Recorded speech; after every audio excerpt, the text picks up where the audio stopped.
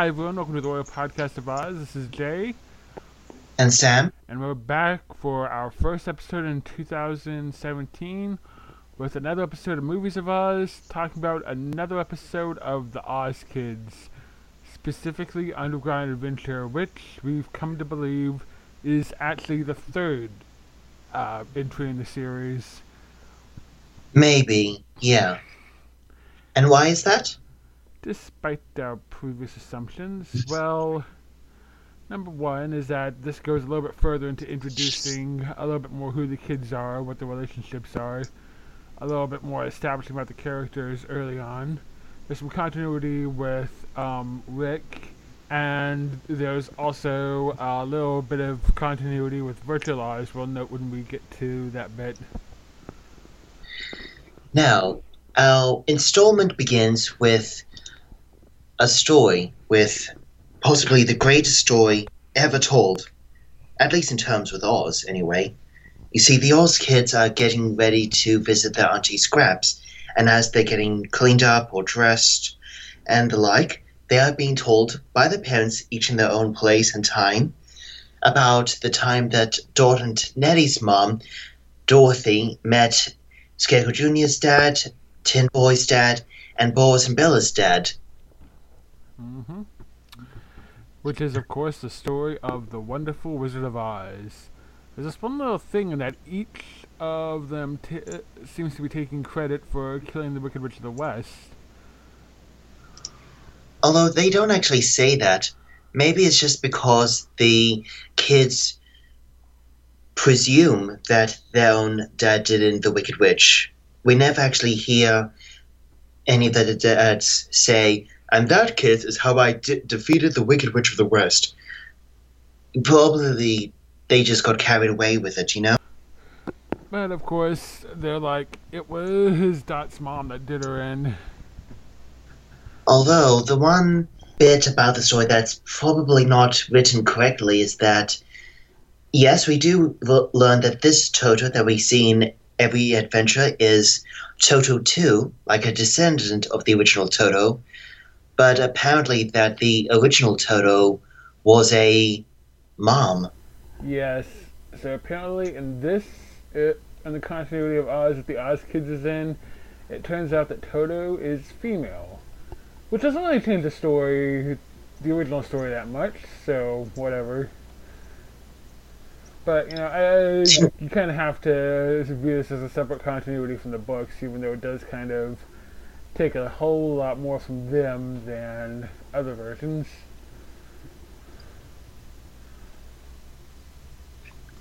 Didn't you say that Willard Carroll wrote these adventures? Yes, and he also wrote a book called I, Toto, which I haven't read yet, or own a copy of, but from what I understand, it's an amusing memoir of Terry the dog, telling the story of how she filmed the Wizard of Oz from her perspective, so it's from the perspective of a dog. Now, of course, Terry was a female dog who played Toto in the movie, so it could be very much a reference to that. Yeah, but everybody knows that the original Toto was a boy. So if this Toto's mom is supposed to be like some joke at another book of art or work of art in a book, it's not really one that really works well in the overall context. Well, like I say, it doesn't really make a huge difference that Toto is a girl, because as long as she still does the same things that Toto's supposed to do. But anyways, so the kids are getting ready to go to visit Auntie Scraps. They reveal that along the way they stop at that Lake Horizon for a swim. And Lake Horizon is straight out of Thompson's books. Now, they get to Auntie Scraps, and since we've already seen Virtualized, there's notably no Betty, so presumably this is before that episode. So, once again, we goofed on continuity, but hey, we're still figuring out because we haven't exactly been closely examining these. Is it possible that maybe this is set up to virtual Oz, but maybe Baby Betty is not included. I mean, that she does exist, but she just not does not appear. It could be possible, but another thing is that Rick is waiting for them at Anti Scraps, and he mentions that he just got back from presumably the tour that he was supposedly on he supposedly got back from the tour he was on during the Gnome Prince and the Magic Belt. And, Mm-hmm.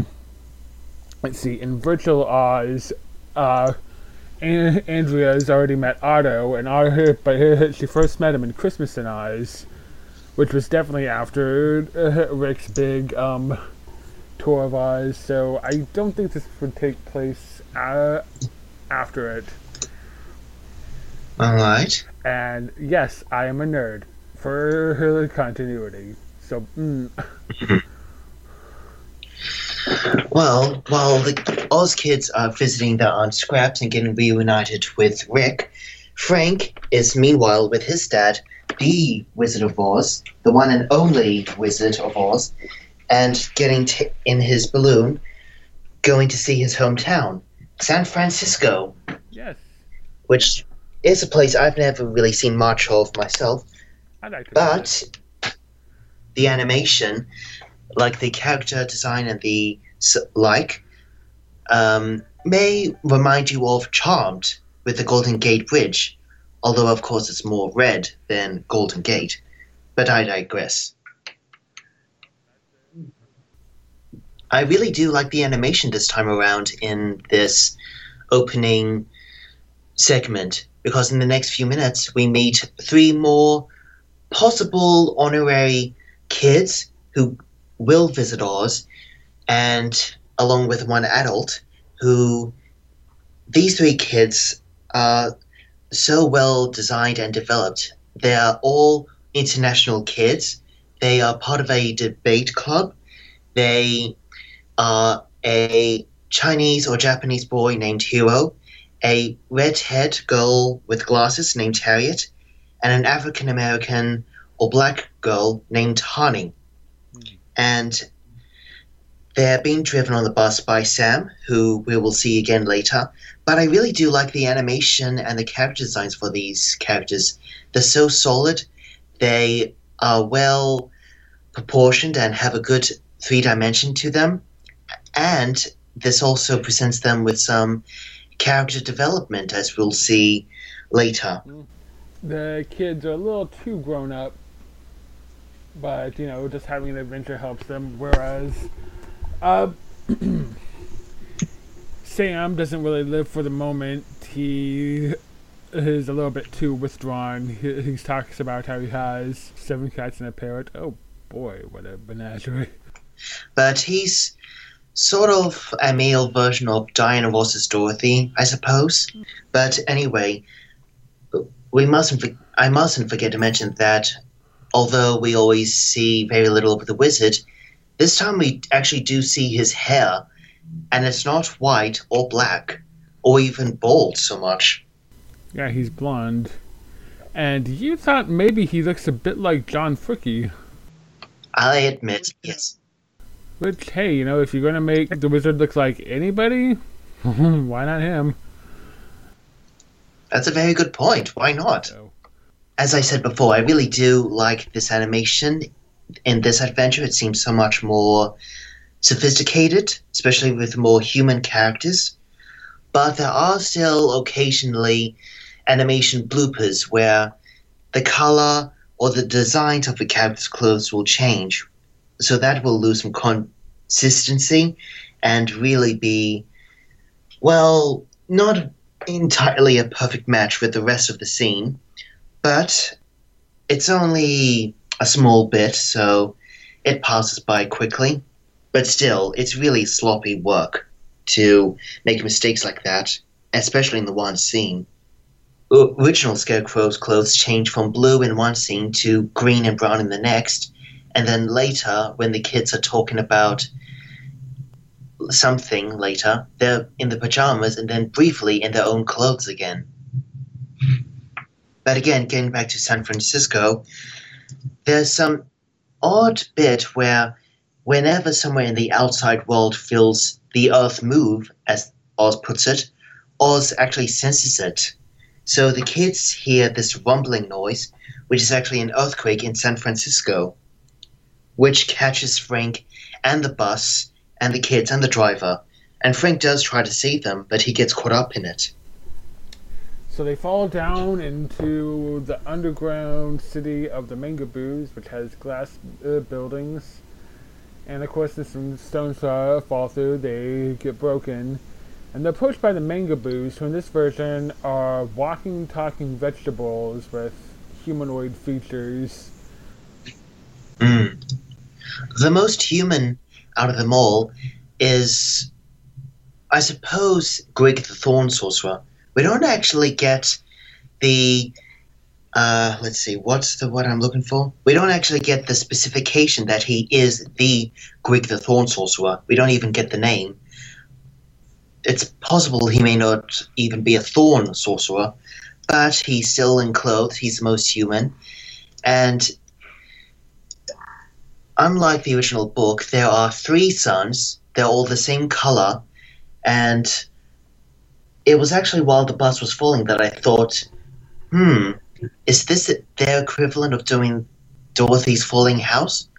Because the way the bus is animated falling, it does seem very reminiscent of Dorothy's Falling House, whether it's from the MGM film or any other adaptation. But also, they're underground in San Francisco, and they say that they're in Oz. Yeah, this kind of causes a little question there because in the books, this isn't part of Oz at all. It's an underground country. The maps of Oz depicted under Bubble Land. But speaking of Bubble Land, that'll pop up later, and I have a little theory that I'll get to then. So of course, they're in the underground kingdom of the Mangaboos with the Glass City, and those vegetable people are very antagonistic, refusing to listen to reason or the truth, and imprisoning their trespassers with celery ropes in the glass house. However, because they're celery ropes, they're easily taken care of. Because it makes sense. If they're going to be wrapped up by prisoners, if you're going to be held hostage by vegetable people, I don't believe the vegetable people would really eat their own vegetable materials. So that's one thing they underestimated about humans. Of course, when you're escaping from some antagonistic vegetable people, there's no time to be picky about extra flavors for celery ropes, especially eating them. One of the girls is like, oh, I could get through it with some peanut butter, but they don't have any. They're just like, just eat it. And she Eat it! So she goes ahead and starts her sin. So then, they escape back to the bus, but the Mangaboos give chase. And Frank manages to hold them up with a trick by creating several suns, which is directly out of the book, except here they're emergency lanterns from the bus. And they kind of pick up that it might be a trick, but then when Sam manages to turn on the bus's his lights there, finally does the trick and scares them off. So they all get on board the bus and travel down as far as they can until they run out of gas. But I do have to admit, the shot where it shows the bus traveling along, I thought that was nicely animated. Yeah, it's really done well. And Sam's starting to become a bit more of a responsible adult in this surreal encounter or experience. But meanwhile, the news of Frank's departure has reached Oz. Now, Rick says that the wizard just got back from San Francisco, and I'm surprised. The wizard left his son? The wizard came back to Oz without his son? He thinks he'd have a better chance of finding Frank in Oz than back in San Francisco, since he can access things like the magic picture, which we don't see till later, but And yeah, I guess it does create a flaw for this specific story, because if it's not mentioned, you're not really addressing it. And now that you mention it right now, maybe it's possible that any magic the wizard has, or that he would normally use in this search party, would not work in the real world. Rick tells the kids that Frank is missing, and Andrea gets the word from her mother, Glinda, who, again, we don't really see from sight, but we do see her sitting on a throne, a gold or tree-like throne. So Andrea decides to go looking for Frank herself, and because she also knows, let's see, how does it go? Glinda tells Andrea that Frank is missing. She decides to go look for him. She decides to go tell the kids that Frank is missing. And when she magically sets herself there, she finds out that the kids have already left to find Frank, but they've also left a note behind and left Nettie and Toto behind. So Rick goes to find the kids who are going looking for Frank, and she decides to find Frank so that they can all be indebted to her. So that begins a little running joke of her appearing and disappearing from different places, which includes a funny little bit where she appears in blank space and she says, "Oh, I'm in the invisible country. I forgot that that even if they were here, I couldn't see them anyways." Which is that maybe she looks a bit too dark for supposedly being invisible as long with everyone else.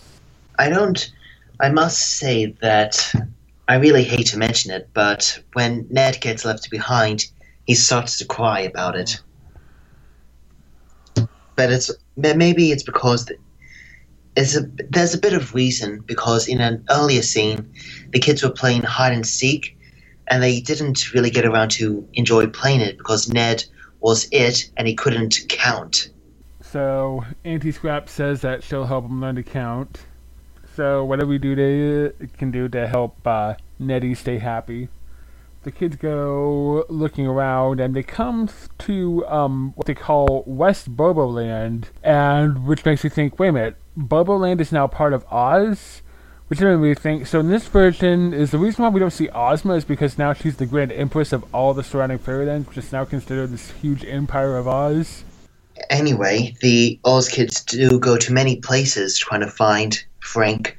I mean, as you mentioned, there's Bobo Land. That doesn't look that much different from any other part of Oz that we've seen. Andrea appears in the Invisible Country. She also checks out Lake Horizon and the Blue Forest. Actually, the Oz kids leave Bobo Land just before Andrea gets there. And while the Oz kids are looking for Frank, Frank and the kids and Sam are still traveling all over the underground country. And, well, after the logical escape from the vegetable people, after the bus breaks down due to lack of gas, they've gone out of the vegetable frying pan and into the fire-sneezing dragonettes. Fortunately, these are much different from the ones that we read about in the book. There are 3 of them. They are cute. They are not talking about eating pacifiers. And they are tied up, but it's by chains, not by their tails. And they have a cold. Well, the debate kids point out that it's impossible for multiple beings to have a cold. That they each have specific colds. But, whichever. The dragonettes, however, are pretty reasonable and that the kids go by. And there they do run into Mama and happen to hide, and she luckily doesn't spot them.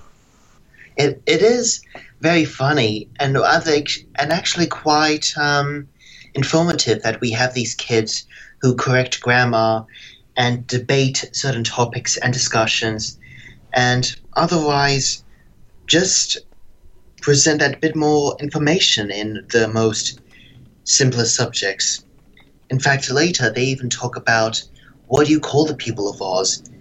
Ozites or Ozians?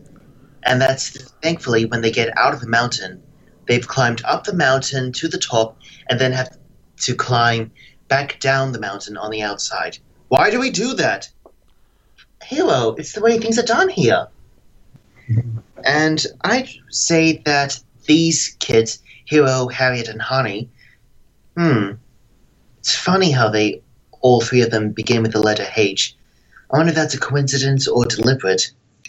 Well, anyway, I think they represent probably different Oz fans, the International Wizard of Oz Club, and,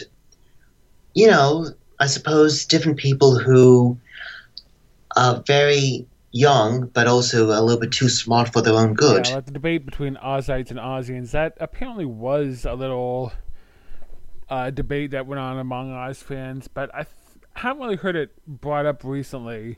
I think it's pretty much settled that either way you want to go is fine, but I think Ozians kind of wound up being a little more favorite because in the musical Wicked, Glinda greets the people as fellow Ozians. Well, I think, despite Wicked, that Ozians is a better word because it has the letter A, but true, maybe Ozites is a mix between Oz and citizens. I think just Ozians is a bit more, as Harriet says, a communal, more unified label for people. Thankfully, this is long before Wicked. But anyway, as they get to some more travels, they enter a country that's definitely not part of Oz in the original book, but is nowadays. The wooden country of the wooden gargoyles. Which was called the Land of Nod in Dorothy and the Wizard and Oz. Naughd. It's only mentioned once. The guy who owns the Invisible House in the Valley of Hope mentions that's called the Land of Nod, where the gargoyles live. Frank and his friends and Sam get captured, and I must say, I actually do like the design for their prison here. I mean, true, it looks like just tall, skinny limbs and lines and cages, but I like the design. It's simple yet effective. And this is where our storylines converge because, the kids get captured, Frank and his friends get captured, Andrea pops in and winds up in the cage with them. Not that that does much good, but it's like, why can't you just use the wand to get out? I think because her hands are tied, literally, that she's unable to tap it at a certain position. Rick, who started to look for the kids, but finds them surprisingly quickly for someone who just had his first tour of Oz. He manages to set them free and unscrews the hinges from all the wooden gargoyles thanks to a loan of a screwdriver from Tin Boy. He leaves the hinges and the screwdriver behind as a way to say that this is him being fair, and that by the time they get themselves all put back together, they'll be back home. Yeah. Which is nicer than what the wizard did in Dorothy and the Wizard of Oz, which was setting the whole place on fire. After they took some of the wings to escape in the first place. But yeah, it's odd how Rick just manages to pop up then. I mean, yes, he was searching for him, but if there had been a previous scene where Rick sees the wooden gargoyles and watches them capture the kids, that would have been a good explanation, but there's nothing. No exposition, no mentioning, nothing. Now that I think about it, the happenstance might be similar to that scene in Patchwork Girl of Oz where the Shaggy Man just happens to come by when Ojo and his friends get taken by the plants. I don't think it's a deliberate reference to that scene, but it is a little similar in spirit. Yeah. But it's, as you say, Rick is a little bit more sporting in disabling the wooden gargoyles so that they can make the escape, but generous enough to give them back the hinges and the screw. But good luck putting the screws back on with your feet if you don't have any hands. So yeah, they're not gonna have the easiest time, but it lets the kids get away. Which, we're rooting for the kids anyway. I suppose it's also a little bit similar to how Ojo and the Shaggy Man, etc., take Chiss the porcupine's quills and just disposes them, but lets the porcupine go on his way so that he can never hurt anyone again. So we're noticing some thematic things from Patrick of Oz in one that's based primarily on Dorothy Wizard and Oz, but it has some touches from another Oz book, which is The Lost Princess of Oz, where our next big scene comes from. I gotta say, though, that now that everybody is together again, that everybody has found Frank, and that Rick has rescued them, they begin to make their own new journey now towards the Emerald City so that they can get the Sam and the San Francisco kids back home. But it was at this point that I wondered, if Andrea is free again, why doesn't she just use her magic to go home again? Does she really just want to make sure that Frank gets home all right? That her friends will be okay? I mean, why not just use her magic to get them all back to the Emerald City straight away? Well, there is why I think that she might be written to have a little bit of a crush on Frank. Really? You think that Frank might have a potential girlfriend in Andrea? Possibly, if he's open to it. Well, I suppose Andrea does act a little flirtatious in the few seconds we see her in the opening, but she is a little bit more mischievous than anything else, and probably I honestly would only see it more as her being a friend who's looking out for the welfare of her companions or colleagues. But who knows, I suppose there's something about non-magical Frank and his technology that might make her interested, I suppose. But I'd say that she might be in for some serious competition because Harriet seems to be infatuated with him. Potential love triangle going on. Anyways, our next big obstacle is the Merry-Go-Round Mountains, which in this case are candy striped and colored. Mm-hmm. And as Sam gets caught in them for a little bit of a while, and takes a while to get him back off, he has a traumatic time with them, constantly spinning around, calling for help, getting stuck, and when he finally does get off and back on solid ground, he just holds onto a tree and refuses to get anywhere near those candy-colored rolling monstrosities.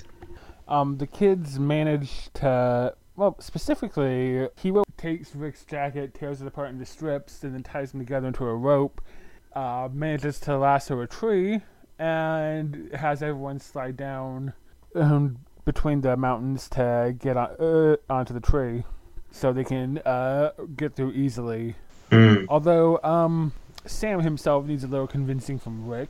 A little forced, yes, a little forced help, which Rick does apologize for, although Sam doesn't think he looks sorry enough. But we've had so many adventures and we've had so much walking and adventures and encounters that there's only one thing left to do. Have lunch from Lunch Pail Tree. Which I'm sure Boris is very glad of.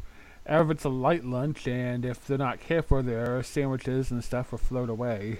Which I'm sure is just a newly written bit. It certainly wasn't in the books, but I think that was probably just added for a bit of humor or comedy.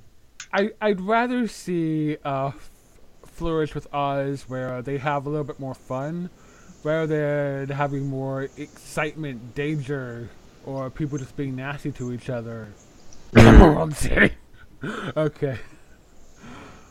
Tin Man. Although I like that. Wicked. And now that they're all together again, this is a very good opportunity for the kids from San Francisco to teach the Oz kids new things. Like, for example, stress. Now, Boris has been stressed before, but he didn't know about it then. So, Bella gives him an example of going through a day without food. Boris naturally finds that horrible, and Bella says, "For future reference, brother, you are now under stress." I loved Bella so much. Yeah, she's a spunky character. And then they went up in a forest, and they found the Yellow Brick Road, but soon they get surprised by a bear who happens to be a little teddy bear. Now, did this teddy bear also appear in The Lost Princess of Oz? Because we're getting into that segment a bit more now. I can't really think of it, because this bear is implied to be... I think here's what happened, and that is simply that, these are the kids of the famous Oz characters. Here's the son of the King of Bear Center. Hmm. So that's the whole point. This particular bear was not in Lost Princess, but for the same weird thing, neither were most of the main characters of the Oz kids. Hmm. So, True, yes. alright. But they also present a new problem for the kids because Harriet, well, she doesn't mean any harm, it's an accident, but she just touches the belly button of the teddy and it falls off. So the bear loses it, it cries. Oh, great, just what I like to see. Two scenes with blubbering babies. And, well, Harriet gets put on trial by the purple bear, George, in Bear Center, and has to be executed. However, we see Sam's story arc come to fruition, and he offers to take Harriet's place, which they decide to allow. However, the little pink bear who has been doing the sentencing and does it all in rhyme declares that his execution will take place in 90 years. And then, like, directly after he's sentenced, that they find the missing button, and it manages to be and it's assumably going to be reattached. So presumably everything is good. We probably did quite a big jump here, but yes, that's what happens. I actually thought that when I watched this, I thought that or at least when I first saw a scene of it from the making of the Oz Kids or because of the general things it does on the MGM DVD set, that the Purple Bear sounded, not that it was exactly him, but just that it sounded a lot like Eric Jovag. Maybe. I don't know if Eric's actually met Willard Carroll, but perhaps it's a coincidence in this case. I wonder if maybe Eric might follow up with a comment when he eventually hears this. Shout out to you, Eric. Hi, Eric. I don't recall there being a trial scene in the Lost Princess Wars book. No. Do you? No, they were questioned about why they'd come into Bear Center, if they made any harm or anything. I think the trial that is, in the end, pretty superfluous and just really not worth it in the end is lifted from Dorothy and the Wizard of Oz, except it's a much less severe crime being put on trial. Mm. So if you're eating a picnic, it's a teddy bear losing its button. And as you say, Sam does step up here, but it's because he's willing to sacrifice himself because he's the adult and because he's responsible for the kids in the entire time that was supposed to be just a drive in San Francisco for the debate club, that the other kids express their love and gratitude for Sam, and this touches the pink bear, so he modifies the sentence. Yeah. Although, if they find the button soon after, thanks to Rick, I actually think that, wait a minute, Bear Center, doesn't this automatically render the trial defunct? Doesn't it then render the sentence pointless? Withdrawn? Yeah, perhaps, but still, the trial served its purpose in having people answer for what happened, and, well, I think at the end everyone's made their peace. Well, now that we've gotten all those sorted out, it's finally time to see the Emerald City. And man, it looks good as always. In the Emerald City, they have dinner again before the wizard takes the San Franciscans back home. There's a little weird animation glitch I noticed while they were having dinner that Frank's eyes open wide and they stay open wide throughout the rest of the shot. And it just looks like he's really surprised about something, but that's not followed up on, so I guess it's an animation glitch. Yeah, it happens. Good. And of course, Emerald City is a beautiful place. It's possibly the best place to be in the Land of Oz, but it's not a perfect home for everybody because, yes, the Oz kids do want the other kids and Sam to stay, and he's glad to have been to Oz because he's been able to grow up and become calm and at peace in this place. But they decide that even if they do go home and tell everybody, nobody would believe them. So they decide to keep the secret of Oz as it is, a secret, but they'll remember it always. Yeah. Maybe, living there in that strange new world might be a fantasy. But it's taught us to love, so it's real to me. Us. It's not a completely sad goodbye because Harriet hopes that Frank may visit San Francisco again. Well, as Honey said before, she thinks that Harry would follow him anywhere. Uh-huh. I mean, there's not much to say when you get to the end of Oz where people who visit Oz, return from Oz, and return to their home, where they say goodbye to Oz, leave the Emerald City, and the like. There's not much more you can say other than that it happens. We've had some nice visitors to Oz. They've had some growth and development, some really good animation, and I must say that this adventure has a lot less filler, a lot less useless scenes than The Gnome Prince and the Magic Belt did.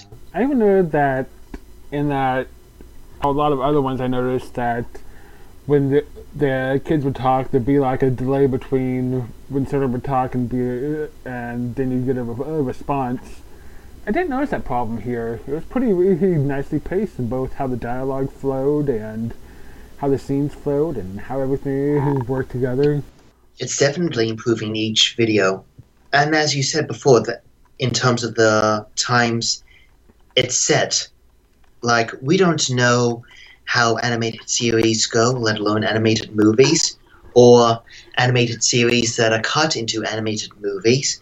So it's possible that some episodes are made out of sequence, and even on TV they can be shown out of sequence. But I think that's the fun in watching them, because you get to pay attention and figure out when they actually occur. Yeah. So even though there are still a few reactions that are a bit quick in what they say or how they respond, it's still getting better and better each time, especially with the animation, unless otherwise stated. I'd say that this was a pretty good job of adapting Dorothy and the Wizard in The Lost Princess of Oz together with other elements of, say, Ozma of Oz and a good reference to The Wizard of Oz, especially when they say, somebody ought to write a book about it. And it's possible that this is probably the first time that these kids were hearing that particular story, because they ask questions about it, they seemed a bit puzzled at certain bits. And again, there are still some bits that are not quite consistent, such as Scarecrow Jr. eating a sandwich, or the clothes being consistent in one scene, or the color. But it's still, those bloop accidents or mistakes are few and far between, so nothing to make a fuss about.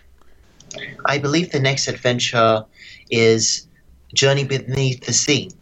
I hadn't really thought about that, but hey, we might as well put it there because it definitely occurs before the final episode, and there should definitely be some space between this one and the Monkey Prince. I'm going to look forward to that one. We'll be getting on to the third and final trilogy, I suppose. Thanks for listening. Until next time, this has been Jay. And Sam. Bye. Bye. Thanks. See you in the next one. Thank you for listening to the Royal Podcast of Oz. You can find our archive of more than 100 episodes at royalpodcastoz.podbean.com. You can also support the Royal Podcast of Oz at patreon.com/royalpodcastoz. Any audio clips or images used are the copyright of their owners, and no infringement is intended. The Royal Podcast of Oz is a production of Saladin Press.